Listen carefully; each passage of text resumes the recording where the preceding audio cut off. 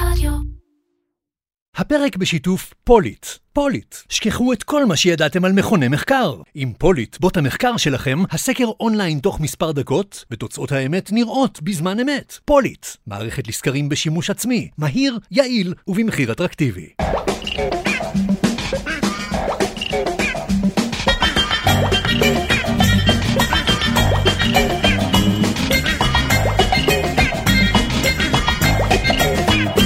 אירקצ'ר, פודקאסט על פרסום, שיווק ובעיקר קריאייטיב, עם מירן פחמן.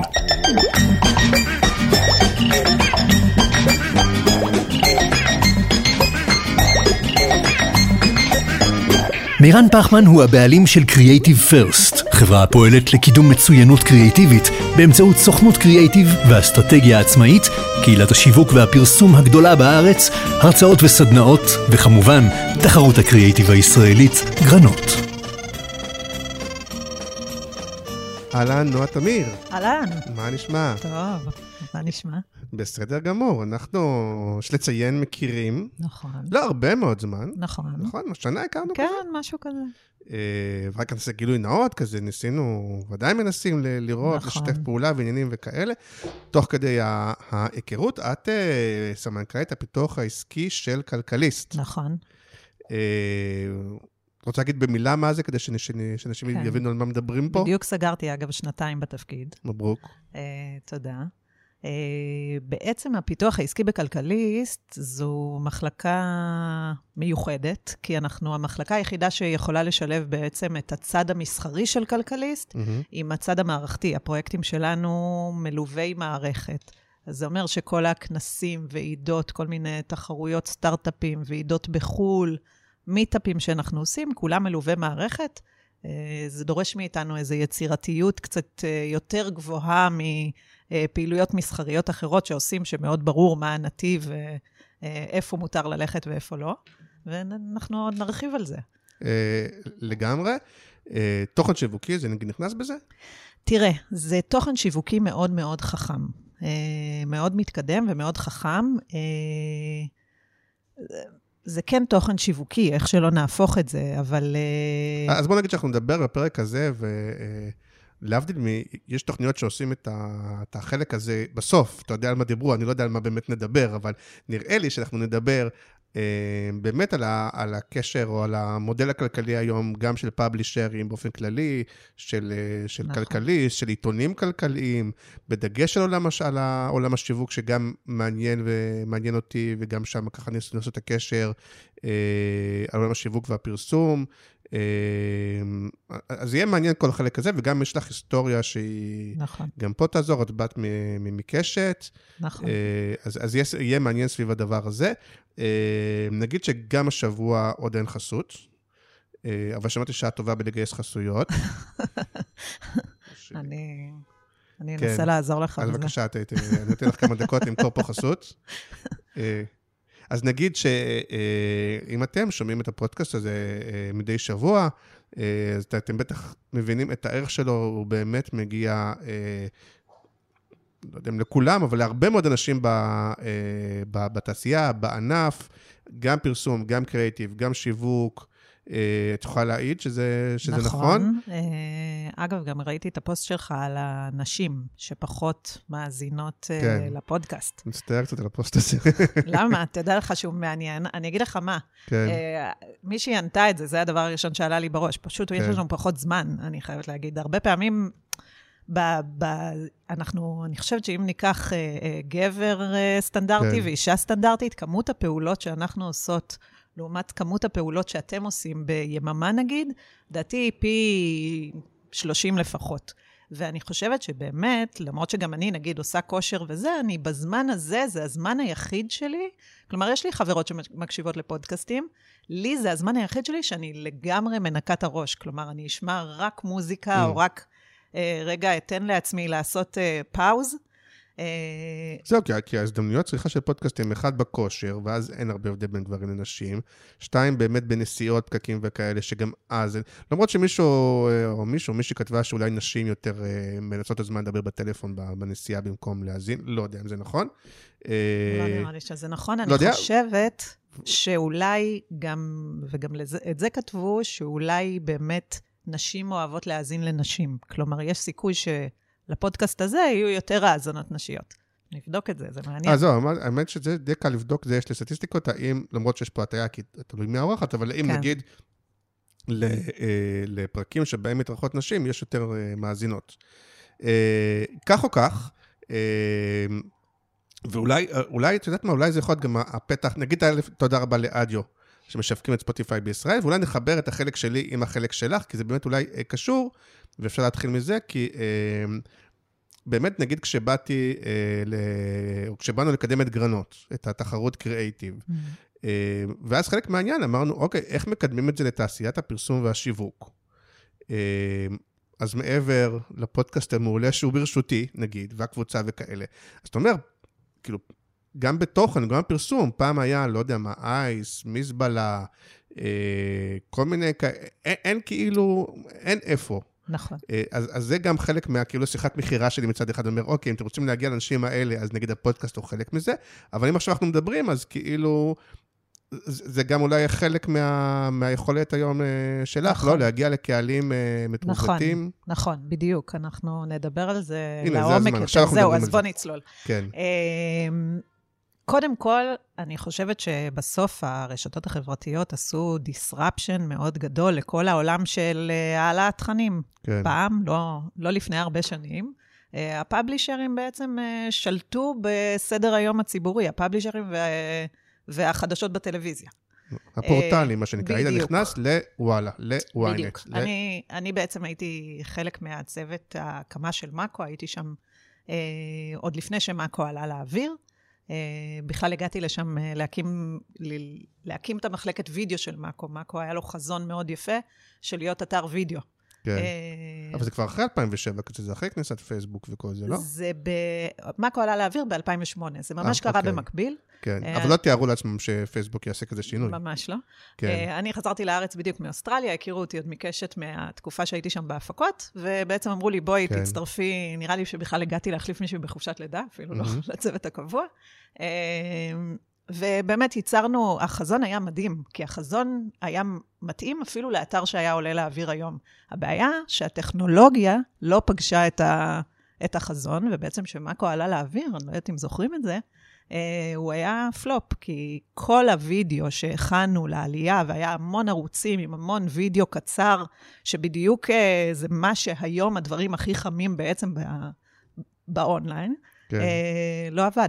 גם הרוחב פס אז, וגם בעצם התמיכה של הפליירים, שום דבר לא עבד. כל האתר היה תקוע, ובעצם אמרנו, אוקיי, עושים סטופ, ועושים חשיבה מחדש על כל האופן שבו מעלים תוכן לפורטל האדיר הזה, שבאמת היה אדיר ועדיין.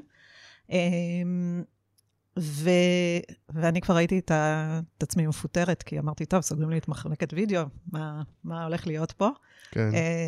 ובזכות ההיכרות שלי עם קשת, בעצם מוניתי סוג של לסדר את הקשר בין קשת למאקו, כי פתאום בתוך הזכיינית היה עוד גוף תקשורת, שכל הסטטוס קבוע הזה בין קשת למאקו, כלומר, איך עושים הפניות הדדיות, איך מאקו מטפל בתוכניות של קשת שעולות, כאילו כל השיווק של קשת בדיגיטל, פתאום היה צריך להיות הרבה יותר מסודר, שלא לדבר על כל מיני נושאים כמו, האם ברכילות מסקרים טלנטים של קשת, יש המון מורכבויות בעצם שתי יחידות כאלה שעובדות תחת אותו גג. שהוא נכון גם לתוכנות וויינט, וגם נכון לכלכליסט המודפס וכלכליסט האתר. בדיוק, ומאקו, אני חושבת שהוא דוגמה אדירה ליכולת של קשת לסרטט חזון, ולהמשיך בו no matter what. זה היה, לקחו כמה שנים טובות כדי שמאקו יהפוך למאקו. כלומר, בהתחלה היינו אנדרדוג מטורף, גם בתפיסה של קשת כחברה, וגם באיך שכל התעשייה תפסה אותנו. לא זוכרים את זה, כי הזיכרון הוא קצר, כאילו היום מאקו הוא אימפריה, ובעצם נקודת המפנה הייתה בכניסה של האח הגדול לקשת, כל הצבעות שעברו למאקו, כל השידור החי, בדיוק, וגם זה היה דברים שלא קרו במקרה. ישבנו ותכננו ישיבות על גבי ישיבות, איך הדבר הזה הולך להתבצע, ואיך שגולש נכנס למאקו. עכשיו, הייתה פה אבולוציה מדהימה של דיגיטל לטלוויזיה, אני באופן אישי עשיתי את זה תחבר לנו במשך רגע עשור. לעולם הפרסום והשיווק, כאילו. עכשיו, אז בעצם כל התהליכים האלה, קודם כל הם הביאו את מאקו להיות משהו היום, ולהיות אתר רווחי שמכניס הרבה כסף, ולהיות כאילו בעצם מודל רווח מדהים של קשת. לא כל הזכייניות הצליחו לעשות את זה, ואני באיזשהו שלב, לפני הפיצול של ערוץ 2, קיבלתי הצעה מרשת, לבוא להיות העורכת הראשית של הדיגיטל, בעצם להקים את כל הדיגיטל מחדש לקראת הפיצול, ואחרי, הייתי כבר 9 שנים שעשיתי את התפקיד שלי ודי מיציתי, והחלטתי שאני הולכת על זה, והיה שם תהליך הקמה מאוד, היינו כמו סטארט-אפ כזה בתוך רשת, וגייסנו 60 עובדים, והייתה איזו חדוות עשייה מטורפת, אבל רשת כזכיינית היא מאוד שונה בתרבות הארגונית שלה, ובחברה מאוד לא דיגיטלית, היה להם מאוד קשה עם כל הדבר הזה שקם אצלם, הם הרגישו שזאת מפלצת שקצת גדולה עליהם, בשלב מסוים גם היה בעצם את המיזוג עם ערוץ 10, אז פתאום כאילו הייתה תחושה של למה צריך את כל ההשקעה הזאת בדיגיטל, ניקח את ננה 10, והם יהיו הפאבלישר שלנו. וזה מין התנדף חזרה, אני עזבתי באיזשהו שלב, ועברתי בכלל לאיזה סטארט-אפ שהוא גם מתחבר לזה, אבל נמשיך איתו אחר כך. אבל מה שאני אומרת, בסוף, חברה כזאת, בעצם זכיינית, שמייצרת לעצמה אתר גדול, זרוע דיגיטלית חזקה וגדולה, יש לזה כוח מאוד גדול, כי בעצם אתה תופס נתחים יותר גדולים מהתעשייה הזאת של הפרסום והשיווק. כלומר, היום להתמקד רק בנתח אחד, אתה כאילו בעצם חלש יותר לעומת המתחרים שלך. כן, אני מחזיר אותו רגע לשאלה, כי זה היה פה משהו קצת ארוך, אז כאילו המומחיות שלך, וגם האתגר, הוא בעצם הפאבלישרים, ושוב, אחרי הכניסה של הרשתות החברתיות, בעצם נמצאים באיזשהו אתגר של מודל עסקי, כי הטראפיק לא מגיע ישירות אליהם הרבה פעמים כמו שהיה פעם, אלא מגיע ישירות אולי לכתבות, לעמודים פנימיים, וכדומה, דרך הרשתות החברתיות, נכון. ואז השאלה היא איך עושים כסף, או איך עושים, נכון. בנוגע אלינו, איך עושים כסף משיווק או מפרסום, במקום שבו אתה לא מוכר רק חשיפות, מה שנקרא, שזה גם נכון. לא החלק שלך, עדיין יש מוכרים בנרים ופרוגרמטי וכל הדברים האלה, אנחנו לא כל כך מדברים על זה, נכון. אבל זה לא מספיק, זה ברור שזה לא מספיק, ברור. כי כאילו כבר לא כולם נכנסים לפורטל, נכון. אלא גולשים היום דרך הרשתות. תראה, יש משהו שדווקא הבנתי בכלכליסט. כלכליסט יש לו ריבוע מאוד ברור שהוא עובד בתוכו, מאוד ברור מי קהל היעד, מאוד ברור מה התכנים שמכסים, כלומר זאת קהילה מאוד מאוד ברורה, זה היתרון הגדול, אוקיי? מאוד דווקא היום, כשיש המון רעשים וקהילות ורשתות חברתיות מעניין אותי איך אתם מגדירים את הקהל של כלכליסט? הקהל של כלכליסט בסוף זאת הקהילה העסקית, שזה אומר בעצם כל הגופים המוסדיים, בנקים, חברות ביטוח וכולי, שוק ההון, וכמובן ההייטק הישראלי, שכלכליסט השכיל עוד הרבה לפניי, להתחיל לסקר אותו, הם ממש מלווים בעצם את כל הסיפור של ההייטק הישראלי דרך העיתון, מסטארט-אפים והנפקות וחברות שעשו את זה בגדול. יש להם קשר מדהים, זה לנו, אבל כאילו אני אומרת את זה בתור מי שבא מבחוץ, זה לא משהו שאני יכולה לקחת עליו קרדיט. קשר מדהים באמת עם התעשייה הזאת, שאתה יודע, כמו בכל קשר עיתונאי, גם יכולים לכתוב כתבות מאוד קשות עבור אותן חברות כשהן נופלות, או כשיש שם פלופים, אבל גם כשלחגוג הצלחות, בטח הצלחות ישראליות של החברות האלה.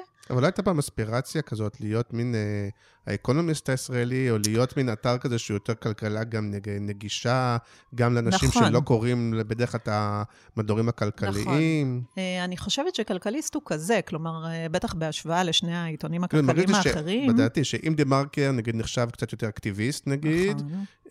ואם גלובס הוא באמת, כאילו, בתפיסה שלי, העולם העסקי הארדקור כזה, הוא באמת, וכאילו, אני חושב, הוא לא היה בחזון, כלכליסט אמר, רגע, זה מין עיתון כלכלי שהוא לא רק לקוראי גלובס כאלה, הוא לא רק למשקיעים, נכון. הוא לא רק לתשובעים, אלא הוא באמת כדי שכל אחד יבין מה קורה נכון. בכסף שלו. נכון, תראה, אני כשנכנסתי לזה, אני כשבעצם קודם כל שהציעו לי את העבודה בכלכליסט, זה היה בשיא הסגר השני של הקורונה, ואמרתי, מה, אני כאילו הייתי תמיד בחזית הטכנולוגית של זכייניות טלוויזיה, אני אלך עכשיו לפרינט, כאילו, מה לי ולזה, ולעשות כנסים, היה נשמע לי מנותק.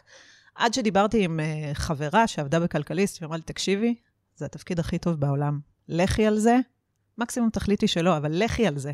אל תפספסי את ההזדמנות, זה תפקיד מדהים. ביררתי עוד קצת, עוד כמה אנשים אמרו לי גם כאילו על כלכליסט ככלכליסט, שזה מקום מאוד טוב להיות בו, ואמרתי, יאללה, אני מנסה. גם מי שבעצם מגיע לדרג ניהולי בעולם התקשורת, יודע שאין המון משרות שנפתחות, כלומר, הרבה פעמים שמגיעה ההצעה, מאוד קשה לסרב לה. כן, אבל אפשר להגיד שעוד פעם, בתפקיד שלך, אם מישהו רוצה שיווקית להגיע לקהל כלכלי, כמו שאת אומרת, הוא יכול להיות קהל של משקיעים, הוא יכול להיות קהל מוסדי, הוא יכול להיות קהל הייטק, הוא רוצה להגיע לקהל הזה לא באמצעות פרסום קונבנציונלי של מעברונים ובאנרים, לא משנה למה, אז זה בעצם המגרש העיקרי שלך? נכון, נכון. בעצם יש לנו את העולם של הכנסים והוועידות, שבעיניי זאת היום הדרך הכי טובה לספר סיפור של חברה, בצורה כזאת או אחרת, כלומר, תלוי מה הרצון שלה, אם זה ברנדינג, או אתה יודע, למתג את המנכ"ל בתור משפיען בתחום שלו, או סטארט-אפ שרוצה שיכירו אותו, או חברת שירותים שרוצה שיכירו אותה. הכנסים הם דרך מעולה לספר סיפור. לא, כי זה חלק מרכזי ממה שאת עושה, וזה גם אני מבין שזה חלק מרכזי מהמודל אולי של כלכליסט, ואני גם רואה את זה פעם באתרים אחרים, אז אני מבין שהיום זה חלק מרכזי מרווחים של האתרים. אז בואו נראה רגע משני הצדדים. אז פעם אחת תסבירי באמת אולי מהמקום של, כמו שאת אומרת, של החברה שהיא משתתפת בכנס, הרי זה לא כנס של החברה. יש אופציה בעצם לתת... נגיד לפני שבוע היה כנס של e-commerce, הוא גם רלוונטי לקהל שלנו, לצערי לא הייתי, גם לא כל כך הוזמנתי, אבל... אתה מוזמן לכל הכנסים שלי, מירן, אתה רק צריך לבקש. נכון. לא, כי פשוט ידעתי שלא יכולתי, ככה הייתי מבקש. את מכירה אותי גם שאני אחד שמבקש כשאני רוצה. אז נגיד, ספרי אפילו הדבר הזה, נגיד, כי זה רלוונטי לקהל שלנו, חברה שהשתתפה שם, תוכל לתת דוגמאות, מה יוצא לה מזה? אוקיי, אז זה ספציפית, זה כנס שעשינו עם שופרסל. מסורתית היה כל שנה כנס שירות עם שופרסל. ובשיחות שלנו איתם, הכנס הזה לא קרה בשנתיים האחרונות, מכל מיני סיבות, קורונה וכו'. ואמרנו, די, הגיע הזמן לעדכן את המותג הזה, ובואו נלך על משהו יותר עדכני משירות, כי זה כבר קצת מרגיש מיושן. והחלטנו שהולכים על שירות זה overrated מצד השירות בינינו. כן. לא, במילה ובאופן שמתייחסים לזה. והחלטנו שהולכים על e-commerce, שזה באמת תחום ששופרסל שולטת בו בצורה מאוד מאוד יפה, יש להם אתר מטורף, הם כל הזמן מרחיבים אותו, והחלטנו שהולכים על זה, הולכים על כנס שעוסק בכל עולמות ה-e-commerce. שהם החסות המרכזית? שהם החסות המרכזית, הם השותף הראשי, בעצם צביקה ביידה, שהוא אחראי שם על כל ה-e-commerce, פתח את הכנס, לא, סליחה, מנכ"ל שופרסל פתח את הכנס, וצביקה נתן את ההרצאה המקצועית, ובעצם קיימנו שם כל מיני פאנלים, מי שמנהלת את האי-קומרס במטה, ועד פאנל משפיענים שעשינו בסוף, שאנחנו כבר נדבר עליו, כי הוא היה איזה סוג של... יש לפעמים בכנסים רגעים כאלה, שנופל לנו האסימון, ואנחנו מבינים שקרה משהו משמעותי. וזה קרה עם הפאנל משפיענים הזה, כי עשינו אותו בתור איזה משהו צבעוני ששמים בסוף כזה, לצבוע את הכנס עם משהו קליל. ובעצם הבנו שרוב הקהל הגיע בשביל לשמוע את הפאנל הזה. זה פאנל שבמקור הייתה צריכה להיות... רגע, לפני זה אני רוצה... רגע, לפני זה. שופרסל, כזה שהם החסות המרכזית, שגם תוכל להגיד לא בסכום ספציפי, אבל נגיד, לקחת חסות מרכזית על כזה כנס, זה מה, מאות אלפי שקלים? אז נגיד במקרה כזה, כאילו, מה כל כך יוצא להם את זה? כי אם זה היה חברה שהרי...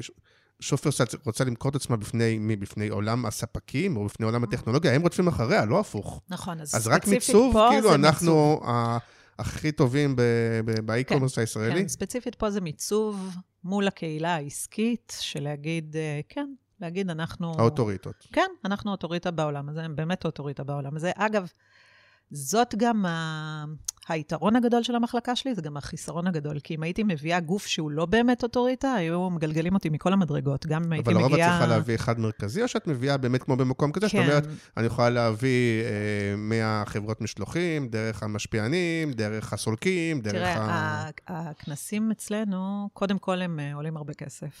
יש כאילו איזה מין סף של איכות. כן, הכסף שיוצא מהכיס, עוד לפני שחישבתי את כל העבודה של כלכליסט והפרסום וכו'. כן. אז אנחנו אף פעם לא נצא לדרך אם אין שותף ראשי שבעצם מכסה את העלויות, שגם אם אני לא אצליח לגייס פה חסויות קטנות, כן. אני לא אצא בהפסד. אז יש כנסים שאנחנו מרוויחים עליהם ממש מעט, אבל אתה יודע שבסוף אתה נותן המון value לתעשייה, אתה מביא המון ידע, אתה נותן במה לאנשים שהם בעלי ידע או משפיעים על התעשייה הזאת. אני חושבת שזה מעגל מאוד יפה. בסוף, מה אנשים מחפשים היום? הם מחפשים איזושהי אמת בדברים שהם עושים, כאילו שיהיה איזשהו ערך, שיהיה ערך מוסף לדברים שהם עושים. הם מחפשים להשתייך, מחפשים איזושהי שייכות לקהילה. אבל זה תלמי על החברות שלוקחות אני מדברת על כל אחד, זה גם יכול להיות בן אדם, כאילו, אבל זה גם חברות. בסוף כולם רוצים להיות חלק ממשהו, להרגיש שייכות, להרגיש שהוא בעל ערך, וזה משהו שהכנסים או המפגשים או הוועידות נותנים ביג טיים, כי מה שקורה, אתה מגיע. מעבר למינגלינג, שהוא בדרך כלל מאוד איכותי, ויש שם מיליה מפואר של אנשים שעוסקים כמוך באותו תחום, ויש לך על מה לדבר איתם. יש חילופי ידע, כאילו מגיעים לבמה לדבר. יש מחלקה מדהימה אצלנו, שבעצם בונה את התוכן של הכנסים. והן, זה נשים חזקות וחכמות, והן בעצם בונות את האג'נדה של הכנס. עכשיו, אג'נדה כשמה, יש פה איזה אמירה שרוצים להביא, והן יודעות לשלב מאוד יפה את נותני החסות, יחד עם תוכן מתאים שהוא לא בחסות. כל הדבר הזה עובר באפר של המערכת, כלומר, היו לי מקרים שגייסתי חסויות, ואז באה אליי המערכת ואמרה לי, אלה לא יכולים להיכנס, כאילו זה לא מספיק, זה פוגע במותג של הכנס. אבל לרוב, אם זה מישהו אני מתאר לעצמי, שמישהו שמוכן לשים מאות אלפי שקלים, הוא כנראה מספיק דומיננטי, כאילו, זהו, הוא לא יהיה מישהו קיקיוני שיגידו, טוב, מה הבאת לנו? בדיוק, למרות שפה ושם יש כאלה. כן, אבל לרוב, כאילו, אבל הנה, אני מרים לך פה לשיחת מחירה עכשיו שלך, כי יש תחרות בדבר הזה, לצורך העניין שופרסל, יכולים לעשות, ולדעתי גם מציעים להם, באמת גם בגלובס, גם בדה-מרקר, היום גם, אפרופו ועידת הזה של, לא יודע, הוועידות של ערוץ 2, ערוץ 13, נכון, יש תחרות גדולה. ערוץ 14, יש, ובעיקר הנושאים, כולם רודפים אחרי ההייטק, אחרי האי-קומרס, הגיימינג, כולם רודפים כולם אחרי אותם הנושאים, אז למה לעשות אצלכם ולא במקום אחר? אז תראה, קודם כל אני רק אגיד, שזה התפקיד הראשון שאני עושה, אני אחראית על יחידת רווח. אני תמיד הייתי בצד שמוציא כסף. אני לא רגילה להיות בצד שמכניס כסף. אוקיי. אז, וכשנכנסתי לתפקיד, חברים שלי מקשת, רשת וזה, אמרו לי, תגידי, השתגעת, לרדוף עכשיו אחרי לקוחות, כאילו, מה עובר לך בראש? יאמר לי זכות כלכליסט, שלא צריך לרדוף אחרי הלקוחות. כלומר, המוצר כל כך איכותי ושווה, שיש, אתה יודע, יש את הלקוחות הקבועים, יש גם המון לקוחות חדשים שהכנסנו בשנתיים האחרונות, כי יש באמת התפתחות מאוד גדולה, אתה יודע, של פתיחה של חברות חדשות, סטארט-אפים שפרחו. השנה הזאת לפני השלב שאנחנו נמצאים בו כרגע, שהוא קצת עצוב, הייתה שנה של פריחה מטורפת אחרי הקורונה, המון סטארט-אפים, הנפקות משוגעות. כן, אבל בכל זאת, השחקנים הלא רבים שיכולים, בטח אלה שיכולים להוציא מאות אלפי שקלים, אבל גם החסויות נוספות, שיוציאו עשרות אלפי שקלים, בסופו של דבר הם לא רבים, ובסופו של דבר הם יצטרכו להגיד, אנחנו נהיה בוועידה הזאת או בוועידה הזאת, אז איך את משכנעת אותם שיהיו בוועידה של כלכליסט? מה הערך המוסף בכלכליסט שלדעתך יש... אני חושבת שזה עשוי מאוד טוב, כלומר, אני שהגעתי, עבדתי בהרבה מקומות, עבדתי בגשת ומאקו ורשת, ויעצתי לגלובס איזו תקופה, ועבדתי בסטארט-אפ, כלומר, יש לי כבר את היכולת לבוא למקום, ותוך חודש, חודשיים להגיד, אוקיי, זה מקום טוב, זה מקום לא טוב. יש בכלכליסט משהו שזאת מכונה משומנת. יש סטנדרט, את אומרת, כאילו לכנס? יש סטנדרט מאוד גבוה לדברים, לא מתפשרים על שום דבר, מההפקה, דרך המודעות היפות שגדעון עמיחי עושה, שלא עושים אותם בתוך הסטודיו של כלכליסט בשביל לחסוך כסף, אלא מוציאים אותם החוצה לפרסומאי שיודע לעשות פרינט כמו שצריך, ועד באמת הדליברי של התוכן, הכל מטופל ברמות הכי גבוהות. וזה גם סוד הקסם של התפקיד הזה, בדיוק אתמול... אבל זה גם יושב על זה שלך, כי בסופו של דבר, כדי לייצר את הדבר הזה, זה גם שווה כסף. כלומר, בסוף את צריכה לצאת המאזן, שבא ואומר, אוקיי, או שאת תכניס אחרית להכנסות, וכאילו כדי להחליט שזה יהיה המקום הכי טוב, עם הקטרינג הכי טוב, עם לא יודע מה, כל הדברים הכי טובים, הם גם הכי יקרים, כמו שאת אומרת, וגם לעבוד עם גדעון עמיחי וזה וזה וזה, בסוף משפיע על שורת הרווח, שבעולם שלכם גם ככה, אין רווחים ענקים. אבל זאת החוכמה, אני חושבת, של הדבר, שאתה מייצר מוצר פרימיום, ולכן יש גם הרבה לקוחות שלא יכולים לעבוד איתנו, כי יש איזה סף כניסה של החסויות שהוא גבוה. כן. הערך שמקבלים הוא אדיר. הלקוחות החוזרים, אנחנו באיזה 90% של לקוחות שחוזרים שנה אחרי שנה, ורוצים לעשות דברים כלכלית. תפיסתית אני מנסה לחשוב, אני לא כזה מומחה, אבל אני מנסה כאילו לחשוב, האם יש פה באמת איזשהו מישהו שנחשב יותר חלש, נראה לי כאילו, ודווקא בחלק טוב, שכאילו הרוב ברמה גבוהה, כלומר, אני לא רוצה להגיד שמות, אבל זה שאני חושב על מישהו, אני אומר, טוב, אלה עושים כנסים מאפנים, ואלה עושים כנסים זולים, יש איזשהו אישור קו או שלא? סתם, לא שאני הולך להמון כנסים. גם רוב אנשים לא הולכים, רוב אנשים הולכים לכמה? כנס 1-2 בשנה? תראה, אני לא יודעת. אני אנסה לא לחטוא בחטא היעירות, ולהגיד כאילו שלנו הכי טובים. למרות שאני חושבת שכן בתור מתבוננת מהצד, הכנסים של כלכליסט היו תמיד קצת יותר חזקים מהמתחרים.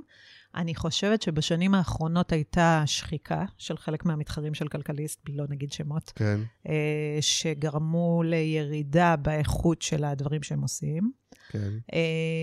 אני חושבת שכן יש תחרות במקומות אחרים, פתאום קשת ורשת התחילו לעשות כנסים, ג'רוזלם פוסט פתאום עושה כנסים גם בחול, כמו שכלכליסט היה היחיד שהיה עושה, כלומר, כן. התחרות מגיעה ממקומות אחרים, אבל יש איזה ביטחון בדבר הזה שאנחנו עושים במוצר, בקהילה האיכותית שייצרנו, שאתה יודע שלא משנה איזה כנס נעשה, קודם כל הכנסים תמיד, בדיוק דיברנו על זה היום, תמיד יש לנו את סינדרום הקיץ של אביה לפני כנס, אנחנו מפחדים שלא יהיה מספיק אנשים, תמיד הכנס מתפוצץ. כלומר, אנחנו תמיד עוברים את כל המעגל, עד להגיד, אוקיי, הגיעו יותר מדי אנשים. לא, כי יש לי את הצד השני, השאלה היא גם הצד השני, כמה בסוף מחלקים חינמים למיירני, ולזה וזה וזה, או כמה באמת צריכים למכור ב, לא יודע מה, 300, 400, 500 שקל כרטיס? אז א', אנחנו לא, המודל העסקי לא מבוסס על המחירה של הכרטיסים, כלומר, הכרטיסים הם בדרך כלל כזה סביב 100 שקלים, למעט בוועידות חול ששם זה כן יקר. וגם אני באופן אישי, תמיד שמבקשים ממני, לא משנה אם זה אנשים שאני מכירה או לא, אני תמיד... אז זהו, בדיוק. אחרי זה תוריד את זה. אני נוטה תמיד, אם אפשר, לפרגן כרטיסים למי שמבקש. כי אני חושבת שבסוף הערך הוא באמת במפגש, כאילו בזה שאנשים מגיעים, והם פוגשים אחד את השני, ומדברים ונהנים, והקורונה עשתה משהו מאוד טוב לכנסים. פעם היו כנסים כאלה, אם אתה זוכר, ענקיים, 2,000 איש, 9-4, באקספו, בגנת הארוחה. 3 ועידות במקביל. בדיוק. עכשיו נגמר. אנחנו עשינו בעצם שיפור, אנחנו קוראים לזה שיפור קורונה, הכנסים קוצרו, בעצם כנס הוא נפגשים בבוקר, יש איזה ברנץ' כזה, נכנסים לתוכן מדויק של 3 שעות, מה שזה גורם שכל האנשים יושבים בתוך האולם ומקשיבים. העברנו את הכנסים, בכלל זה התחיל משיקולי קורונה, למקומות פתוחים. כלומר שכל המינגלינג הוא נעשה במקום באוויר הפתוח, כלומר חצר, גג, כאלה. ואז נכנסים באמת לשמוע את התוכן, התוכן מאוד מדויק, מהיר, אז אנשים יושבים ומקשיבים, אין אולמות ריקים, ואז יוצאים לעוד, לא יודעת, צהריים או מינגלינג, והולכים, יש בזה משהו שמאוד מתאים לעולם העבודה החדש, שאנשים לא רוצים להיות המון שעות בעבודה, הסבלנות של אנשים מאוד התקצרה, אז זה מאוד עונה על זה, כי בעצם אנשים באים, מקשיבים, מקבלים את מה שהם רצו והולכים.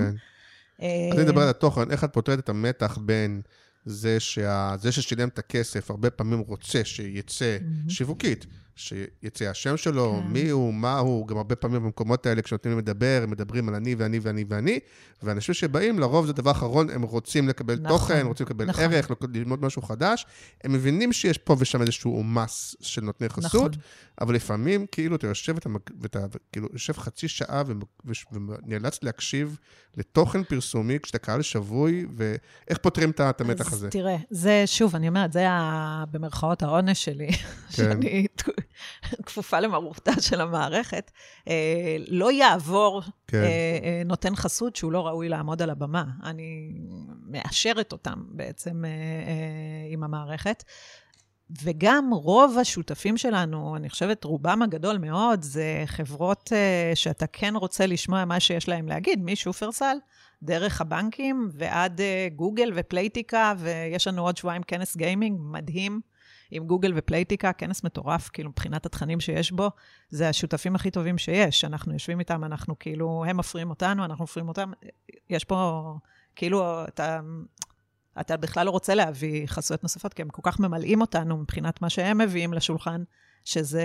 כן, אבל עם יד על הלב אני יכול להעיד, ותכף נדבר גם על כנסי שיווק. כן. אבל שהרבה פעמים אתה יוצא, ואנשים אומרים, אוקיי, נחמד יותר, נחמד פחות, לא מרגיש שלמדתי לי משהו חדש. זה, סך הכל בסוף זה אותם דוברים, אותם חברות, שאומרים את אותם דברים שכבר כאילו... כן, נכון, אבל מירן, לא כולם זה אתה. יש אנשים שמגיעים ואני מקבלת פידבקים של כאילו, אף לי המוח, וזה מדהים, ותשמע, כמו כל דבר, אף כנס, לא כל ההרצאות מדהימות, אבל תמיד יהיה איזה קינוט אחד או שניים, שבאמת הם וואו, או איזשהו פאנל, שאומרים בו דברים שאתה אומר, מדהים, איזה כיף שמעתי את זה. של המשפיענים. הפאנל המשפיענים הזה, בעצם הוא היה, אמרתי, קישוט, ופתאום ראינו שאנחנו סולד אאוט ברמות, כאילו עברנו את המספר האנשים שמותר לנו להכניס לכנס, והתחלנו לבדוק, והבנו שהמון המון משפיענים קנו, כאילו משפיענים, או אנשים שעובדים עם כל עולם המשפיענים, בעיקר באינסטגרם, קנו כרטיסים לכנס, בשביל לשמוע את הפאנל הזה. זה פאנל שבמקור הייתה אמורה להיות בו קורין גדעון, היא בסוף הייתה חולה. הייתה גלי בראון. הייתה גלי בראון, שהיא מדהימה, והיא מנהלת סוכנות משפיענים. יום אחד אולי תבוא גם לפודקאסט. ובעצם העלינו את גלי על הבמה במקום קורין. אוקיי. ורעות תקני לי הייתה? לא, והיה עמית בחובר. עמית הוא משפיען של מסלולי טיול בישראל. אוקיי. שבעצם... לא כזה נורא שלא הכרתי. לא, אבל הוא מדהים, הוא גם חבר. כן. הוא פיתח את זה בזמן הקורונה, את כל העולם הזה. הוא איש טלוויזיה, הוא היה במאי ויוצר. הוא עושה עבודה מדהימה, מדהימה, להביא מקומות שלא מכירים בעצם, מסלולי טיול שלא מכירים, פשוטים, נוחים, הוא כזה תל אביבי, אז אני מאוד מתחברת לתכנים שלו, כי זה תמיד תכנו את האוטו עם הווייז בזה, הוא תמיד אומר, מה החניה הכי קרובה ליד, ועד כמה המסלול קשה או לא, וכשאני נוסעת עם המשפחה לטייל בשבת, אני תמיד מנג'סת לו, לאן צריך לנסוע. יפה. ובעצם היה שם שיח על כל העולם הזה, על כמה הם משפיעים על עולמות האי-קומרס, ואתה מבין תוך כדי שאנחנו בעיצומה של מהפכה, שבעצם עולם המשפיענים באי-קומרס זה כוח אדיר, שהם, אתה יודע, תמיד זה לוקח איזה רגע להבין שאנחנו בתוך איזושהי מהפכה, זאת מהפכה, זאת מהפכה אמיתית, כי בעצם האנשים האלה, שיש להם הרבה עוקבים באינסטגרם או בטיקטוק או בפייסבוק, הם מהווים כוח קנייה מטורף, הם פוסט שלהם יכול להעלות או להוריד מותג, הם כלכלה שעובדת, כלומר, הם מקבלים כסף על המחירות, הם כבר נותנים גילוי נאות על זה שהם בעצם מפרסמים מוצר. כלכלת יוצרים כזה. כן. ואגב, אני חושבת שבכלל, כל העולם שלנו הולך לשם, כלומר, זה רק ההתחלה של זה. אבל מה שהרשתות החברתיות בעצם עשו, זה הן נותנות לאדם הפרטי את הבמה הכי מטורפת שיש. כלומר, מי שיודע לעבוד עם הדבר הזה, למשל, עמית בחובר כזה, שלקח את הפלטפורמה, ומאפס התחיל לצלם, התחיל ללכת עם הכישרון שלו, של באמת לתווך צילום, סיפור כזה קצר, והפך להיות משפיען מטורף בכל מה שקשור לטיולים בארץ. שזה קטע, כי אתה שואל את עצמך, האם יש ביזנס בעולם הטיולים? כלומר, איפה שיש באמת אופנה, איפור, אני יודע מה, כל מיני מקומות, כאילו, השאלה היא כמה יש ביזנס בעולם הטיולים בארץ, אבל ניסו את זה רגע בצד, כי לא על זה אנחנו מדברים. זה בכל עולם. אחד החלומות שלי, אולי מישהו ירים איתי את הכפפה מתישהו, זה לייצר משפיען לתחום הטק.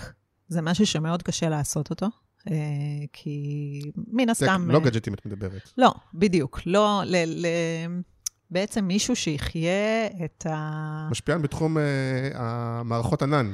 בדיוק. אוקיי. עוד לא מצאנו כזה. מה? יש לי הרבה שיחות עם דני לוי על זה, היה לנו ניסיון תגיד, לעשות דני לוי איזה הוא משהו כאילו כזה. מהפודקאסט של גלוברמן? לא, לא דני פלד, דני לוי שיש לו את המשרד יח"צ, אז... דני לוי של היח"צ. לא, אבל נגיד יש את מתי מריאנסקי, את יודעת מי זה? נכון. נגיד, אבל הוא יותר כאילו... שזה יותר כאילו סטורית, נגיד יותר בעולם באמת המכונות, הוא קורא לזה, כן? האוטומציה והאלה. אבל רגע, רציתי לשאול אותך דווקא בנושא של המשפיענים, והתחבר לתחום שאת יודעת שמעניין אותי באופן אישי, כי בעצם אפשר היה להגיד שהחלק השיווקי, הנושא שעסק בשיווק, בכנס שרובו, אני מאמין, לא עסק בשיווק, נכון? רובו עסק יותר אולי באמת בטכנולוגיה, ובכספים, וסליקה, ושלוחים, אז הוא כאילו דבר שהתפוצץ. נכון. ויחד עם זאת, גם אתם, ותכף תספרי את הניסיונות, וגם אחרים כמעט, עליכם נגיד, בואו נדבר עליכם, נגיד אין כנס שיווק. נכון, אבל אנחנו נעשה בשנה הבאה. זה לא מהמקום שאתם חושבים, ואולי תכף נדבר את זה בצדק, כי זה שאין ביקוש לזה, או שאין כסף היום בזה, או כלומר, כי בסוף זה השיקול המרכזי, לא? נכון. תראה, בסוף אנחנו יחידת רווח, אני לא אצא לדרך עם כנס, אם אין לי, כמו שאמרתי, שותף ראשי, שהוא בעצם מה שנקרא הכיסוי שלי לצאת לדרך. כן. אני מודה שעוד לא מספיק עבדתי בזה, בשביל להגיד... אפשר או לא, ובדרך כלל שאני עובדת על משהו, אז הוא קורה. עשינו דברים יותר קשים מכנס שיווק, אז זה כן על הגאנט לשנה הבאה, וזה כן משהו שאנחנו נפצח אותו. כלכליסט באופן טבעי הוא כזה קצת עילאי ומתנשא, כלומר, הוא לא, נגיד שבאתי, אמרתי, למה אין רכילות עסקית? אמרו לי, לא, זה לא בדיוק, זה לא בשבילנו. נכון, זה לא בשבילנו. הלאונג' זה לא אצלכם? לא. אוקיי. אין, לא רצוף. רק נגיד שהלאונג' שם יותר טוב מברואות. נכון. אם את שואלת אותי. כן.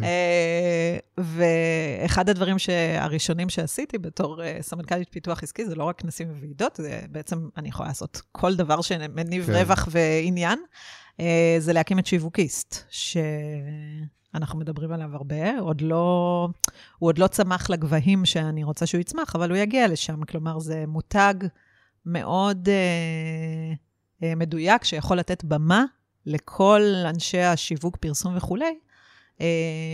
שאפרופו זה, כאילו אנחנו אומרים, מצד אחד יש את המשפיענים, ויש לכל אחד את האינסטגרם או הפייסבוק שלו, או קהילות בפייסבוק שיש להן המון כוח, אבל עדיין אין תחליף לפלטפורמה בעיניי. יש עדיין כוח לפלטפורמה, כן. בין אם זה...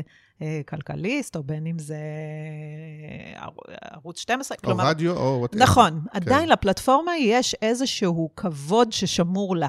כלומר, עוד לא נס לך, היא עוד לא מתה. אבל... היא עוד לא מתה, היא בירידה. לא, אבל אפשר גם להגיד, שבסופו של דבר, ואת רואה את זה הרבה, ואפילו בשיחות בינינו, כי מצד אחד, ברור שגם הפלטפורמה צריכה להביא ערך מטורף, ואני חושב מה זה מטורף? נגיד אני חושב שנגיד הייתה כתבה אפשר לפרגן, או איזה מאמר בזמנו שחס קוש, כתב אצלכם, והיא, עוד פעם, היא כאילו, מאוד די הצליחה, הייתה ויראלית, דיברו עליה וכדומה, ונכנסו כדי לקרוא אותה. חלק מעניין אולי כי פרסמו אותה בפייסבוק, בקבוצה גם אצלי ובמקומות אחרים, אז ככה שכשיש תוכן טוב באים אליו, נכון. ומהצד השני יש משהו, ופה אני יודע שגם בצד שלי, כמו שאתה אומרת על פלטפורמה, שאתה אומר עם כל הכבוד שיש לך קבוצה או בפייסבוק או בזה, הרבה פעמים אתה אומר, אוקיי, זה בפלטפורמה ידועה, זה בתחנת רדיו, זה בכלכליסט, זה בטלוויזיה, אתה אומר, יש לזה יותר לגיטימציה, יש לזה משהו, כבר זה גם SEO וכאלה, אבל עדיין יש בזה משהו שאתה אומר, אם אני בכלכליסט, כאילו, נקרא לזה ככה. נכון. אגב, יש משהו מעניין שאנחנו רואים בכנסים, הרי הכנסים שאנחנו עושים מסוכרים, גם לאתר של כלכליסט וגם לעיתון. לפרינט. ככל שהאדם יותר בכיר ומבוגר, ככה יותר מעניין אותו להיות בפרינט. אוקיי? זה בדוק. כאילו זה...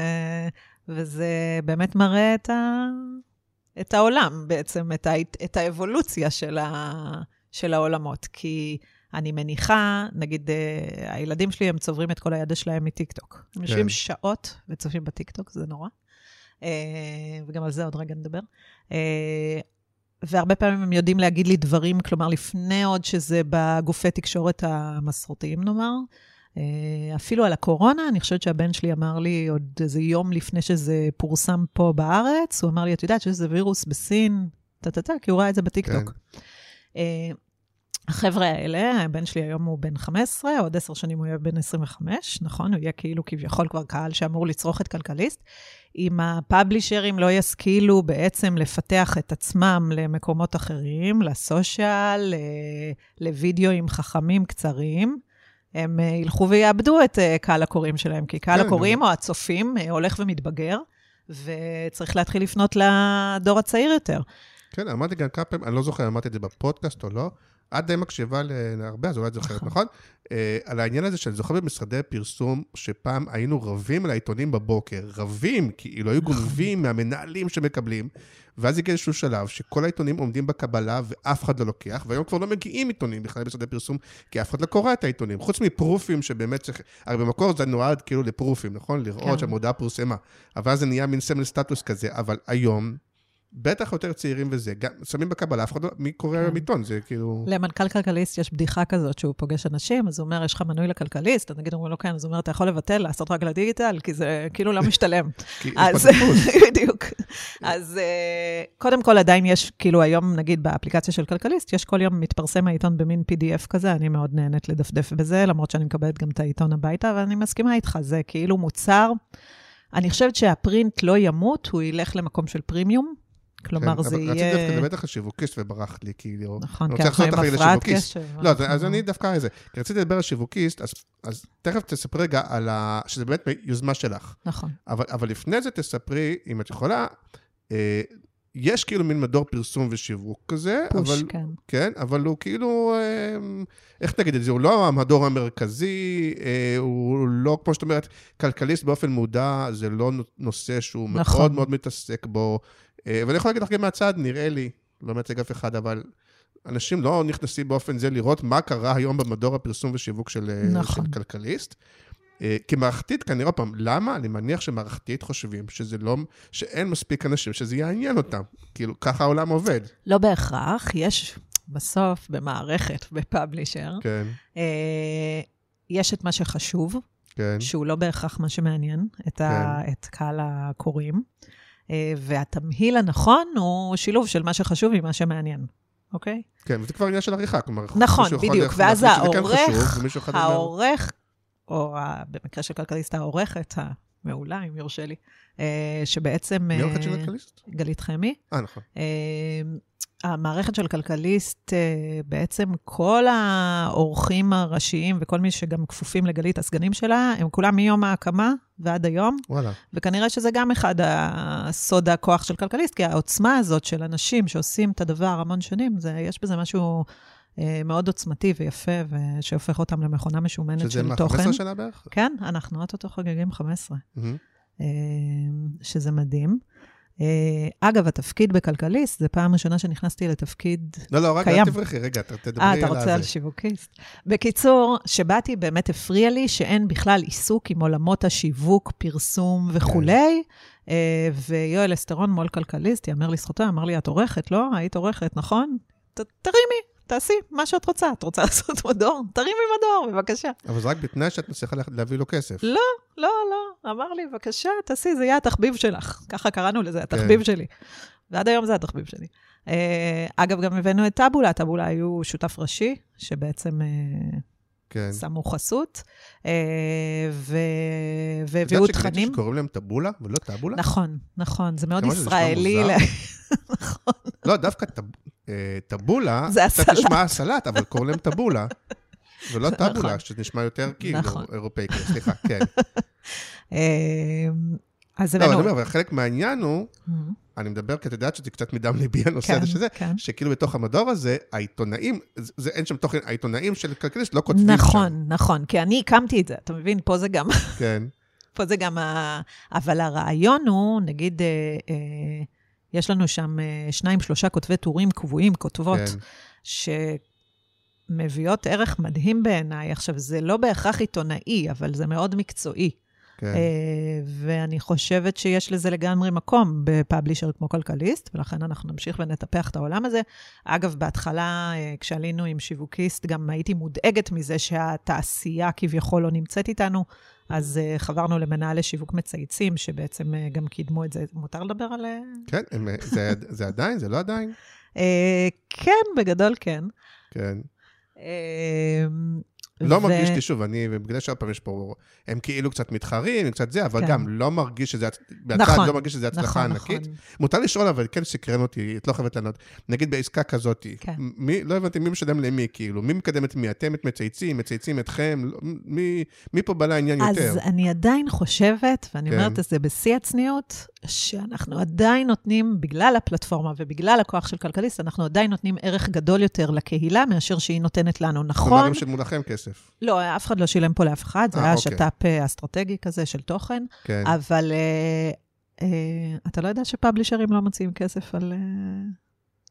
אף פאבלישר או גוף תוכן שמכבד את עצמו לא מוציא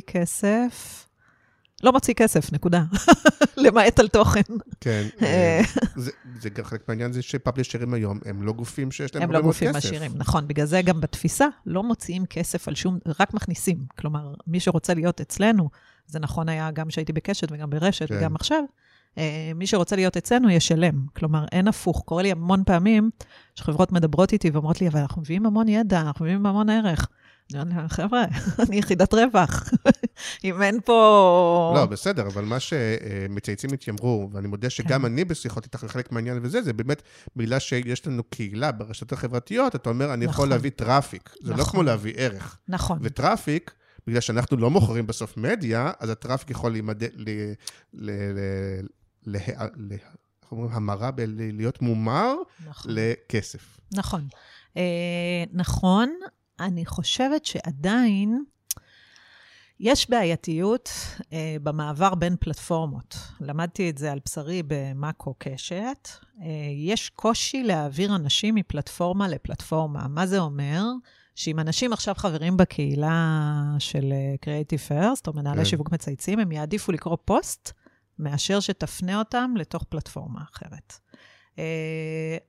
אתה מבין לאן אני כאילו הולכת? כן, בגלל שאני בא לעניין, לא נפתח את זה יותר מדי, אבל נגיד שבאופן עקרוני, זה יכול להיות בעיניי גם טראפיק שהוא נקודתי, הנה היה פה מאמר מגניב, אנשים ייכנסו, אבל הוא גם יכול להיות משהו יותר גדול מזה, בתנאי שכאילו, נכון. בצד השני יש משהו שהוא עקבי, שלם, בעל זה, והוא לא רק נקודתי, ספורדי, פה כתבה, שם כתבה, אבל נולד לעשות את הדבר הזה רגע בצד, וכן, אני רוצה עוד שנה להתעכב, כי את המומחית בעניין הזה מכל המקומות, עוד פעם, לעניין הזה שאני מרגיש מהצד, וגם עוד פעם, כמי שעוסק בעולם הזה, שאתה אומר, פחות יש עניין היום בעולם הפרסום והשיווק בכלל, גם בכנסים, גם במדורים, גם בחסויות, כאילו כולם עברו להייטק, אולי עכשיו בגלל הירידה של ההייטק, אולי זה קצת יחזור, וכאילו עולם הצריכה הרגיל, עולם הפרסום והשיווק הרגיל שהוא לא הייטק, הוא קצת כאילו לא מעניין אף אחד, ועדיין כאילו, יש שם המון אנשים, כאילו, לא יודע. אני מסכימה איתך.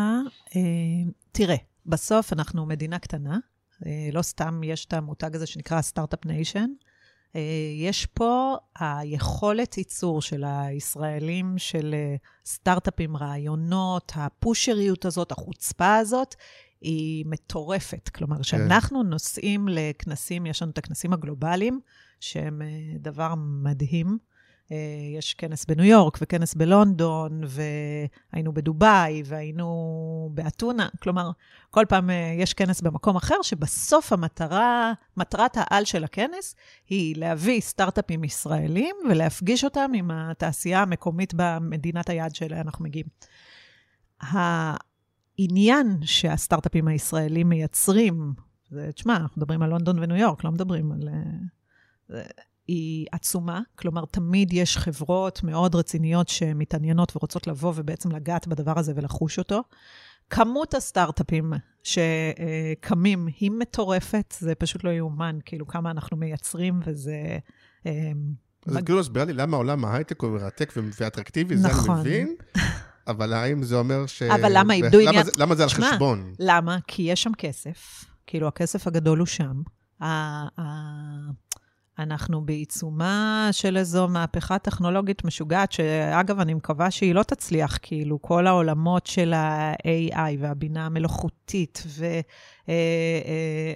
מקווה שברור שהיא תצליח, הטכנולוגיה תמיד מצליח. אבל תראה, כאילו, אנחנו לא נרצה לחיות, נגיד המטאברס, זה נורא מעניין, וזה, אף אחד לא רוצה לעבור עכשיו לחיות בעולם הזה, אנחנו לא נרצה שהנכדים שלנו רק יחיו בתוך המטאברס, וזה, כאילו, אתה רוצה שבסוף אנשים יש איזה...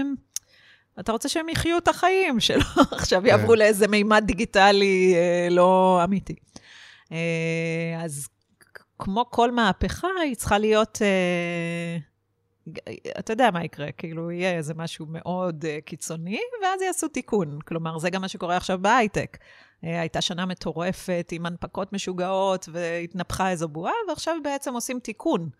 כלומר, זה לא התמוטטות, זה לא התפרקות, אלא זה מסדרים את זה מחדש, כזה שזה יהיה הגיוני, שזה יפגוש את המציאות. אוקיי. אבל לא ככה נתלמה למה פרסום השיווק לא אטרקטיבי, אבל... אני חושבת שהוא צריך ליישר קו עם העולמות הטכנולוגיים שמתפתחים. כלומר, שם הנקודות עניין, שם הנקודות מפגש האמיתיות. אני מסתכלת על העולמות, סתם נגיד של ייצור וידאו או פרסומות. שזה עולמות שפעם מאוד מאוד חייתי אותם.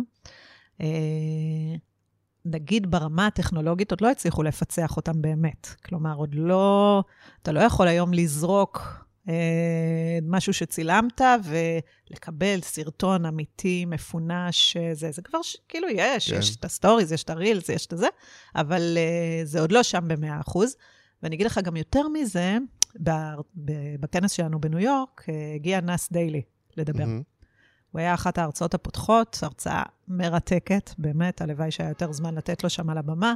באמת, אחד הסטורי טלרים הכי טובים שראיתי, ומעבר לזה שהוא מספר את הסיפור שלו ואיך הוא הגיע למה שהוא הגיע, הוא מדבר על מה הדבר הבא, אחרי האגודל הזה שזז ומעביר בצורה מאוד, אתה יודע, תוכן אחרי תוכן אחרי תוכן, בלי שבעצם יש איזושהי פעולה מצדך כצופה.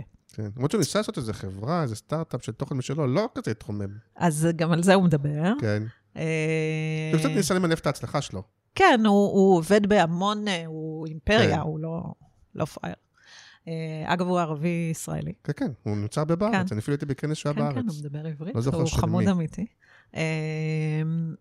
והוא מדבר על זה שהשלב הבא, זה בעצם כל אגב, זה גם עלה בפאנל משפיענים, שהיה בוועידת e-commerce, זה האינטראקציה של הגולשים עם הסרטון. כלומר, לא מספיק שצפית, לא מספיק חשיפות או צפיות גבוהות. אינגייג'מנט. צריך אינגייג'מנט. האינגייג'מנט זה הדבר הבא, להיות חלק ממשהו, להשפיע, לייצר איזושהי אמת. כלומר, לשם אנחנו הולכים, ובסוף אני אומרת, גם אם אנחנו יוצאים מהעולמות האלה של השיווק והפרסום, זה מה שאנשים מחפשים.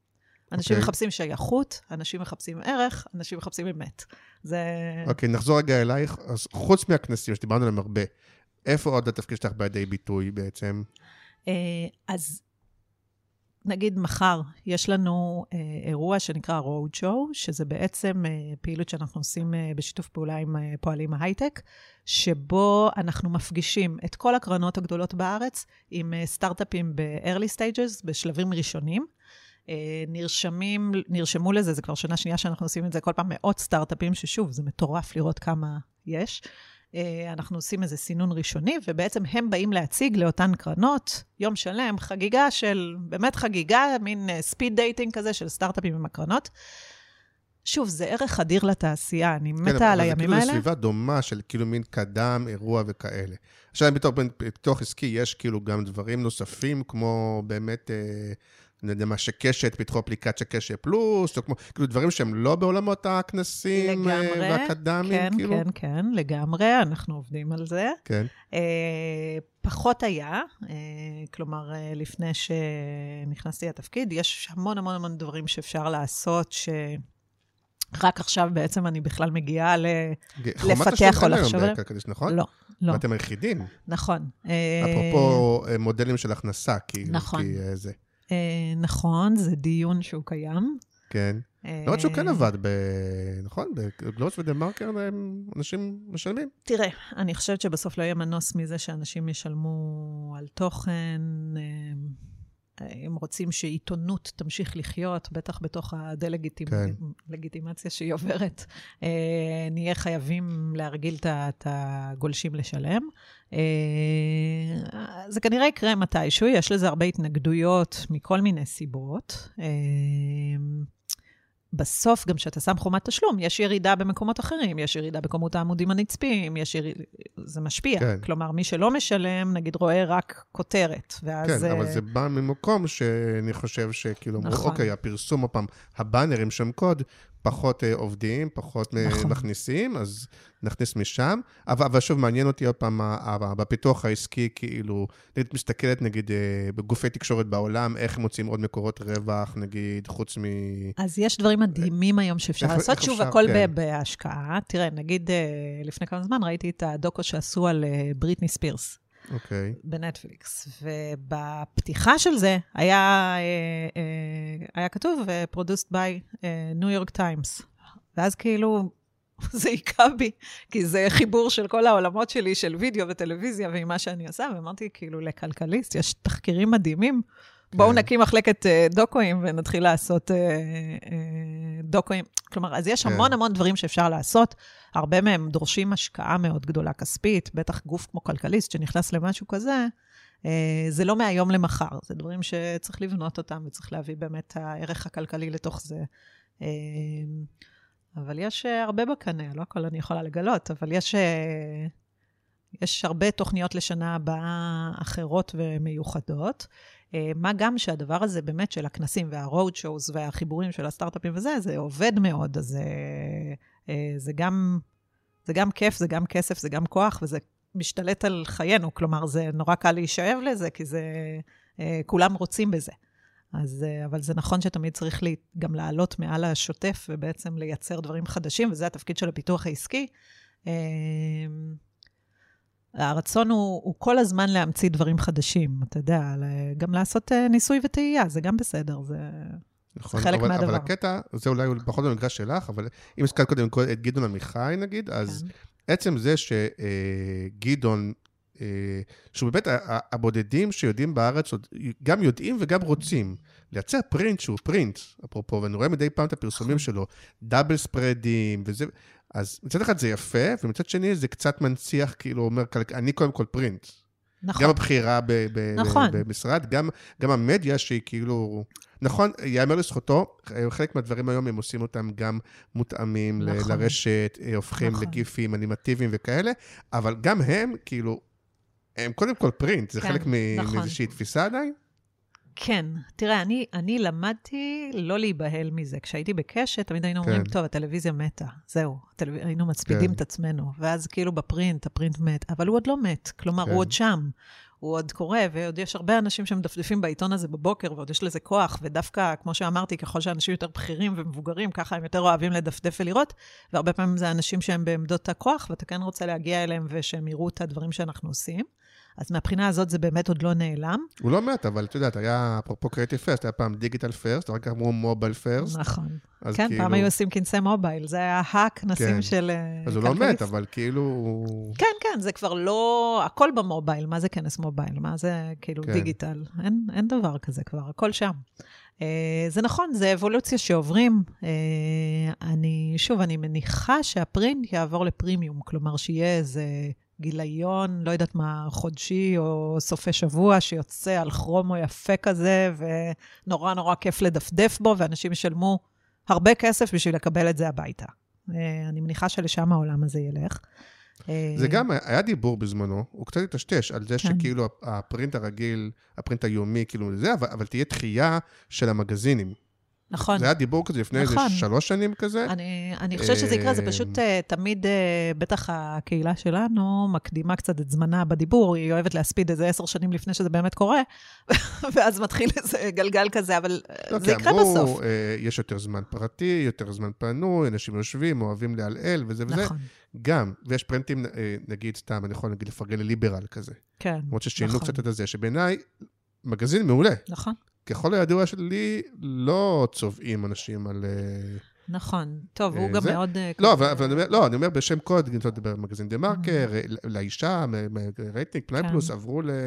טוב, אנחנו קצת גולשים. אנחנו סוטים, וגם בא לי לדבר איתך על האישה, אבל על הפוסט שהיה, על השער שלהם. אוקיי. יש עוד משהו להגיד שלא דיברנו לסיום? את רוצה לארגן איזה... אבל זה לא על זה שלך, נארגן איזה הנחה למנועי... לקריאטיב פרסט, לדיגיטל של כלכליסט, אבל זה לא אצלך. זה לא שלי, אבל אני יכולה, כן, אני יכולה לארגן משהו, אני מחוברת להנהלה. כן. לא, אבל שוב, חלק מהעניין הוא שהרבה, שוב, נגיד, אני מודה ש... טוב, בגלל שאני יותר איש קריאטיב וזה, אבל כאילו, כשאתה קורא עיתון כלכלי, אתה מדפדף, לא מעניין כאילו השקעות, זה וזה, מגיע כאילו, את יודעת, לנתח שוק שם קוד, כן? והיום אין כאילו כמעט, אז... נכון. אבל ככל שאתה מתבגר, אתה יותר מתעניין גם הדברים האחרים. אז זהו, אני חושבת שבסוף כלכליסט, גם בתפקיד הזה שהגעתי אליו, כאילו מבחינת האבולוציה האישית שלי, הוא בול מתאים לי, כי כאילו אתה כלכליסט, אתה לא צריך להיות כבר מגניב, מקו, כל מיני חדשנויות כאלה של צעירים וזה, אלא נורא ברור מה העולם שאני נמצאת בתוכו, וזה כאילו פתאום מתאים לשלב שאני נמצאת בו גם בחיים הפרטיים שלי. ויש בזה משהו מאוד נחמד, כאילו, בדיוק הייתה לי שיחה אתמול עם מול כלכליסט, ודיברנו על זה שאני 2 וכולי, ואמרתי לו, אני חושבת שזה התפקיד מכל התפקידים שעשיתי המקצועיים, שאני הכי נהנית בו. יש בו משהו נורא כיפי בעולם הזה של הוועידות והכנסים והמפגשים, וזה הרבה בזכות גם, יש לי צוות מעולה, כאילו מחלקה מדהימה של אנשים שבאמת יודעים לעבוד, לא ילדים. אני לא מתעסקת בניהול, אני מתעסקת רק בעבודה, ויש בזה משהו מאוד מהנה.